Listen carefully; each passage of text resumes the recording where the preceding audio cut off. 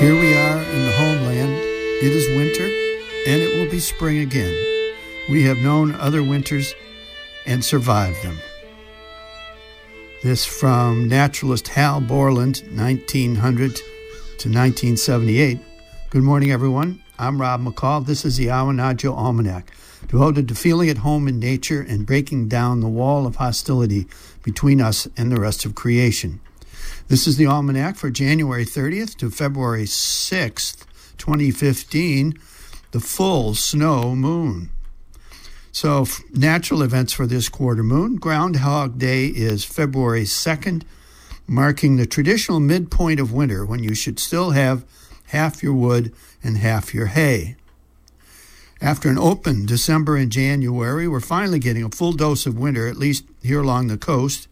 The recent blizzard left 2 to 2.5 feet of soft powder blown into beautiful sculpted shapes by the gale force winds that brought it.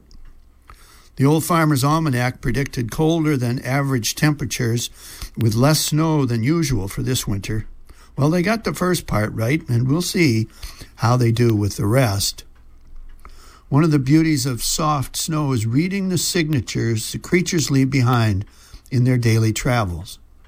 In a short walk, one can see the evidence of many kinds of creatures: deer tracks visiting the gardens, the orchards, and the compost, bird tracks every which way, also trails of tiny wild mammals, some of our closest relatives in these parts: pine mice, meadow mice, shrews, and voles. Some tracks show only the mark of a little round body plopping into the snow with a thin line of a naked tail behind. And others show the small front feet followed by the longer back feet, like tiny rabbit tracks. Due to their tiny body mass, these mini mammals need mega food to survive in the bitter cold, and we may see a hint of desperation in their meandering trails punctuating the pallid page of winter. What food can they possibly find during these dreadful days? Meanwhile, we gladly return to a warm house and a hot meal, remembering our tiny, struggling, but stronger cousins. A mouse is miracle enough, wrote Walt Whitman, to stagger sextillions of infidels. Well, the weatherman gets all worked up about how cold it's going to be, taking some of the fun out of it for us.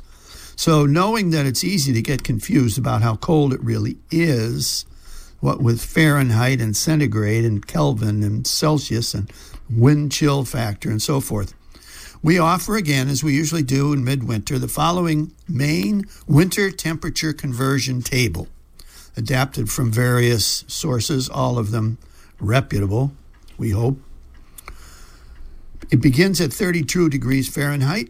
At this temperature, distilled water freezes, and Moosehead Lake begins to drop from its high of 33 degrees last summer.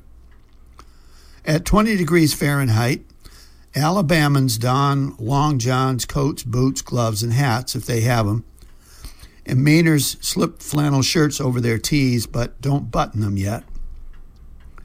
At 0 degrees Fahrenheit, Floridians start freezing to death, and Mainers close their storm windows.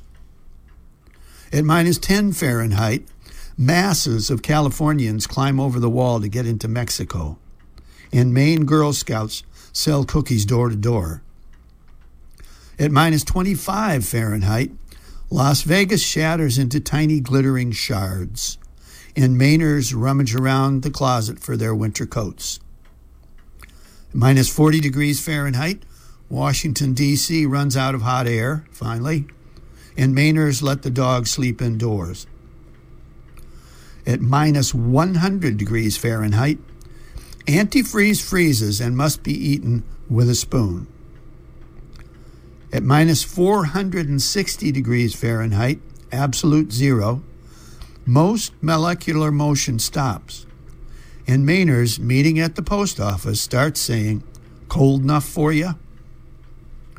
At minus 500 degrees Fahrenheit, hell freezes over. The poor and the middle class get a taxpayer bailout, while the rich have to bail themselves out, and Mainers eat tofu.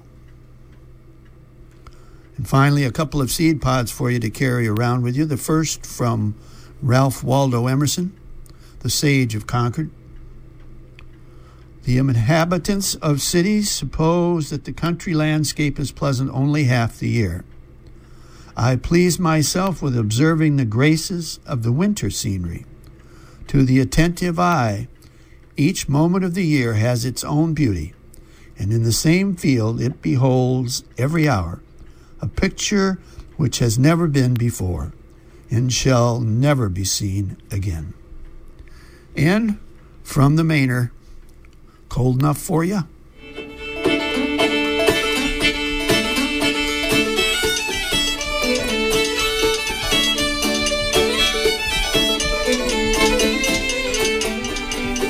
That's the almanac for this quarter moon, but don't take it from me. Go out and see for yourself.